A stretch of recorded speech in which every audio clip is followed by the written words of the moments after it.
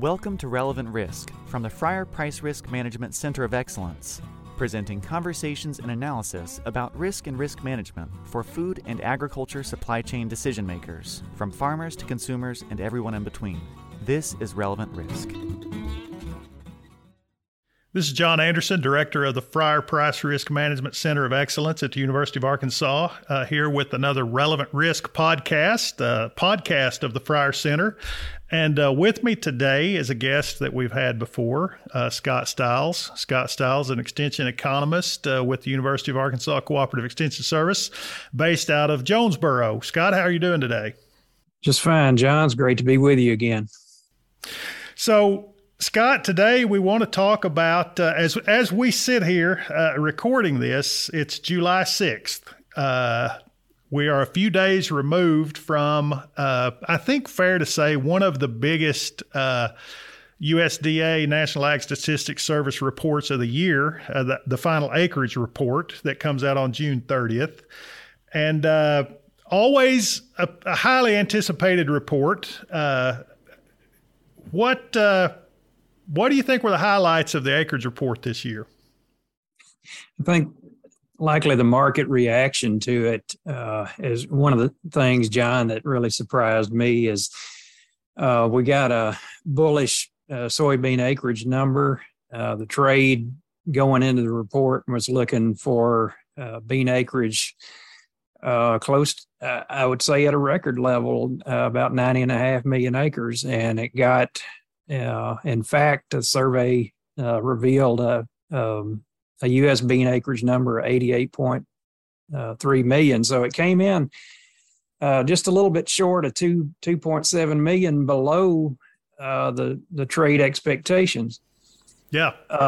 After the report was released, you saw bean prices turned higher immediately following the report, and then later closed lower. The day of the report, we saw, November beans go almost to 1508. And oddly enough, today, we were trading almost $2 a bushel below that price level. So it's hard to comprehend. So I wanted to talk to you about that. I saw the briefing slides that NASS puts out. When they put these reports out, they do a briefing and they put out some slides. I get those through Livestock Marketing Information Center, and they had a slide showing where their numbers came in for the major crops relative to the pre-report expectations, and that soybean acreage was below even the lowest pre-report estimates. I mean, it's not just that we were kind of off from the average. I mean, we were really outside the range of the pre-reports on soybean acreage. That's true. The bottom end of the range was 88.7, and we came in at 88.3.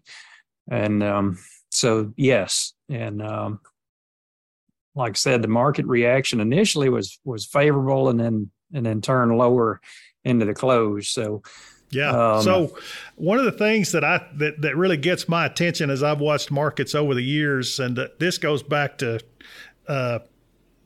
probably before a lot of people listening to this were born. There was a guy, Jack Swagger, wrote a book called The Market Wizards, and he interviewed all these guys who had made fortunes trading commodities. And one of the things that I remember, read that book actually as a young college student, and I remember one of the things that stuck with me out of that book, one of the analysts or one of the traders that was interviewed for that book said, listen, one of the most important signals you can look for in a market, one of the surest indicators you can look for in a market is a divergence between what ought to happen and what does happen. And so if something really bullish happens and the market has a bearish reaction, or vice versa, that's a big deal. And so I always think of that when I see a market do what the soybean market did in the wake of that acreage report. That's a divergence. I mean, there's a really bullish signal there, and the market has retreated. And I think there's some understandable reasons for that.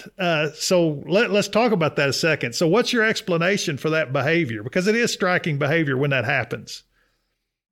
Well, first, the market's not trading fundamentals. And when we look at, what is driving the market, whether that's fundamentals or technicals, and so, I mean, I'd say it's not trading fundamentals.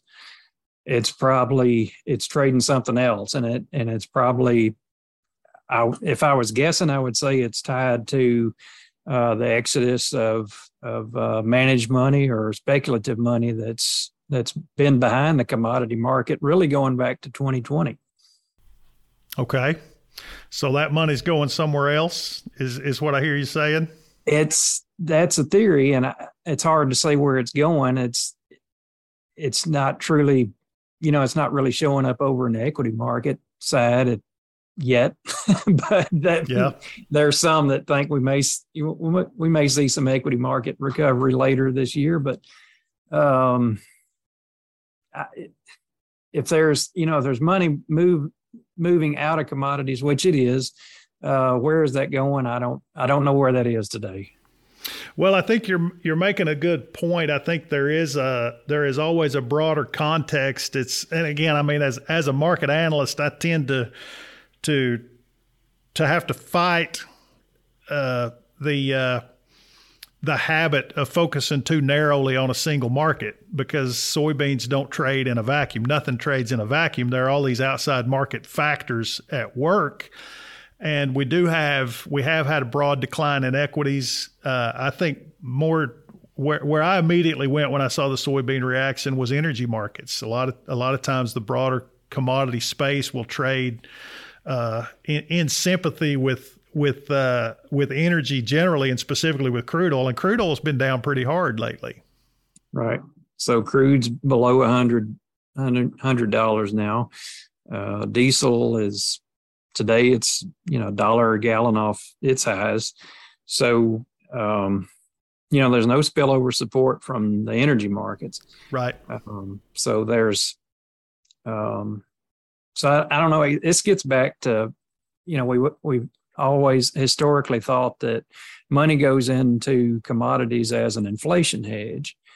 So now I think the concern is less about inflation and more about recession. So right. maybe that's why the money's moving out of the commodity markets, because it's more concerned about recession rather than inflation now.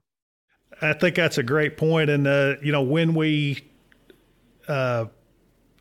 if maybe I should be optimistic and say if we do transition to a recessionary environment, that tends to have a pretty strong negative effect on basic commodities. And so I do think we see these things like the ag commodities, the energy commodities react pretty strongly to recession expectations. And if you look at things like the tip spread, the spread between inflation protected securities and or treasuries and the nominal treasuries, that spread has narrowed quite a bit, which means inflation expectations are being sucked out of those treasury prices. You go back several days. I haven't looked at it in a week or two, but not too long back, we had an inversion in the yield curve, the spread between short-term rates and long-term rates, which is a pretty strong indicator of recession. So again, not trying to forecast recession here, but that expectations have moved in a much more in the direction of recession over the last couple of weeks, I would say. Right. I think so. And you've got other factors. The dollar is incredibly strong. Dollar's the highest or strongest we've seen in almost 20 years. So that's another thing it's always a negative factor toward ags, especially export dependent ag commodities. Yeah, I was going to say, particularly if you think about soybeans and where we are on the calendar with South America moving into their big export time of year when they typically do pick up exports from us anyway. Right. So we're seeing some of that show up in the market news this week, that China is canceling some previous orders they had placed for U.S. soybeans to be delivered in August, and they're switching, canceling those and switching to Brazilian soybeans for that time period. And the dollar strength has, that is a factor in their decision. Yeah, that's a good point. So, I guess the bottom line of that is the fairly strong divergence between the information that was in the Acreage report and the market reaction to it, at least with soybeans, was pretty striking. I think in hindsight, there's a pretty good story to tell that justifies that, or at least explains that reaction. I won't say it justifies it, but at least explains how the market could move in that way. I guess the $1 million question is, what does that imply for the market moving forward? Any thoughts on that? I know I'm kind of putting you on the spot there. I guess with this type of correction in the market, and it has been fairly significant. I was looking at this point today, corn's 23% off the high it made in mid-May. Soybeans are 17% off the high that they made in mid-June. So you think with that type of correction, that uncovers some demand at some point. You'd have to think that the end users are going to step in and say, okay, we've had a fairly deep correction in these markets. Let's get some inventory covered or take a long position in this market. So maybe we've seen a deep enough cleanse in the market that we may uncover some demand. Well, that's yet to be seen. That's a really good point.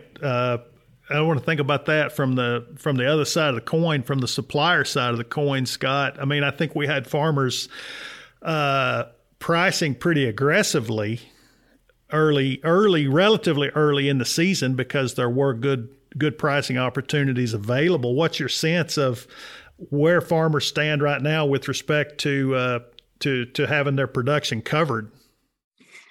I think a lot of them are in the 40% sold to as much as 50% sold. And I think for this time of year, that's a good place to be. And I'm sure that they regret maybe not selling a little bit more, but I think now we've entered a period of yield uncertainty about, what the weather impact is going to be on yield. So, if they're at 40 to 50% sold, they're probably comfortable at that level, just because of, we don't know how much longer these hot, dry conditions are going to persist.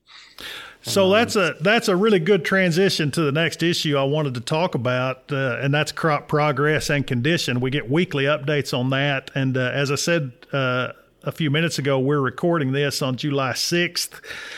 We have been kind of knocking on the door of 100 degrees just about every day since I think last Friday, and looking ahead, little bit of relief over the weekend, but not much. Looking ahead for the rest of the week, we're going to be in that close to 100 degrees and heat indexes in the 110, 112 range. I guess there's never a good time of year for that kind of heat, but certainly with where we are in the production cycle on several of our crops, and I'm thinking specifically of corn here, this heat's a real challenge, isn't it? It is. And it's obviously corn's at a critical reproductive stage, and this type of heat's not good.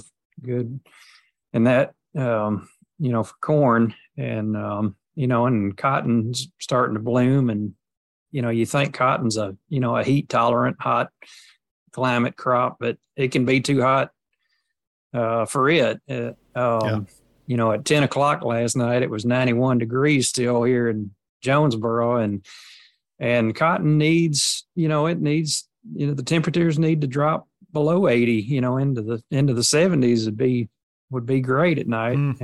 But I mean, it's 80 first thing this morning, 6 o'clock is already 80 degrees. So it's not good for any crop, and right. Cotton either. But you were talking about crop conditions. Our crop conditions in Arkansas peaked June the 13th. At that, for the weekend in June 13th, our soybeans are rated 83% good to excellent. And yesterday's report, they're 69% good to excellent. Corn has slipped from 78 to 65% good to excellent. So this heat and dryness that you've talked about over the last 3 weeks, that is having an impact on the crop, and it's showing up in the condition ratings. Yeah. And to your point, that is a a big factor in the decisions that farmers have to make about how aggressively to price crop. You don't know for sure how much you're going to have. And this is a good example of how that production uncertainty in an environment where you really would have liked to have pulled the trigger, that production uncertainty makes it hard to do that. Yeah. Yep. So then you start thinking about what can you do to manage price risk, and of course your forward contracting, that bullet seems to be one, or that arrow, it may be one you have to remove. Is you may have to start managing more on the futures or option side rather than trying to price physical bushels and commit yourself to delivery. You need to manage through futures and options. Yeah, that's a good point. It's easier to get out of those positions if you're short. That's right. If you're short of crop. Yep, that's true. So you don't want to commit yourself to physical delivery. So with this kind of uncertainty, we've gone, if we miss a rain today, we've gone 27 days here in Jonesboro without rain. Okay. We got 3/4 of an inch the entire month of June. I got in my notes that was for the whole month, 3/4 of an inch, 25% of normal. Now, and I'll use that point to kind of return to something that we talked about back during the planting season. We really have focused a lot this year on cost of production because input prices are through the roof. Obviously, the way that we're mitigating the dry conditions, can't do a lot about the heat, but what we can do is pump water. And I know we got a lot of folks in the Delta pumping water, which is great to be able to do in response to the lack of rain, but it comes at a cost. We were already looking at an expensive year anyway, and then if you have to start irrigating by mid-June, and I'm sure the corn acres were already being irrigated before mid-June, but every crop needed irrigation by mid-June. So you took an expensive year and then you made it more expensive. And at the time irrigation started, diesel at that time was, the futures were $4.40 to $4.60 on futures, and then so the grower price was pushing $5. Yeah, and you're talking about off-road diesel there, right? Right. The dyed diesel, untaxed, yeah.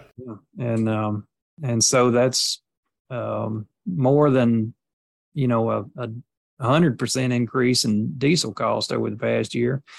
One other side note to that, a grower was telling me yesterday, is cost per roll of pipes up almost 25% over last year for the flexible. The poly pipe? Poly pipe. So it's up about a fourth, at least over last year. So you got added, anything with a, petroleum component to it. And then we've talked about supply chain issues and things like that add cost of fuel to transport anything.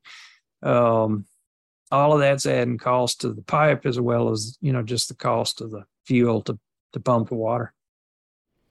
So, added together, not a great reaction to the Acreage report in terms of market reaction. Pretty challenging production year, both in terms of the physical production issues and the cost of production issues. So a tough management environment for our farmers, I think it's fair to say. Scott, looking ahead from here, let's talk a little bit about the calendar moving forward. When are we going to start to get a clearer picture on these yield numbers? Because I think that's the thing that's the next step. I think that we'll really be focusing pretty heavily on is how's the crop coming out. I think USDA would begin to give us some better insight on that. I would say August, but August is the key yield determining month for the Corn Belt beans. So maybe September, right, might be a better month to get some assessment of the U.S. crop as a whole. August, August we may, we'll start to see some numbers from FSA on certified acres. We may see a few, a little bit of tweaking on acreage. maybe as soon as August. But yield wise, September we may have a better feel for U.S. yields. And then in October, we'll start to get quite a bit of objective data worked into the estimates. That's right. So we'll have some harvest, I actually have some harvesting ongoing by then. Yep. Well, certainly an interesting year to be observing this, and a challenging year, I think, to be managing in it. Scott, as always, I appreciate your input and insight. Any last comments you want to share? I think that, once we see this huge exodus of speculative money move out of commodities, maybe the markets can begin to trade fundamentals, which I don't think they are right now. But at that point, when the markets can trade fundamentals and assess things like weather and crop size, then maybe we put a floor in it and begin to see some recovery. And maybe some improvement in opportunities to price that remaining portion of the crop once we've got at that point a better handle on size. That's true. Yeah. All right, Scott, thanks a lot. Good talking to you. Great talking to you. Enjoyed this, John. All right, we'll be in touch. This is John Anderson with the Relevant Risk Podcast. Thanks for joining us. Thanks for listening to the Relevant Risk Podcast, a production of the Fryer Price Risk Management Center of Excellence in the Department of Agricultural Economics and Agribusiness within the University of Arkansas System.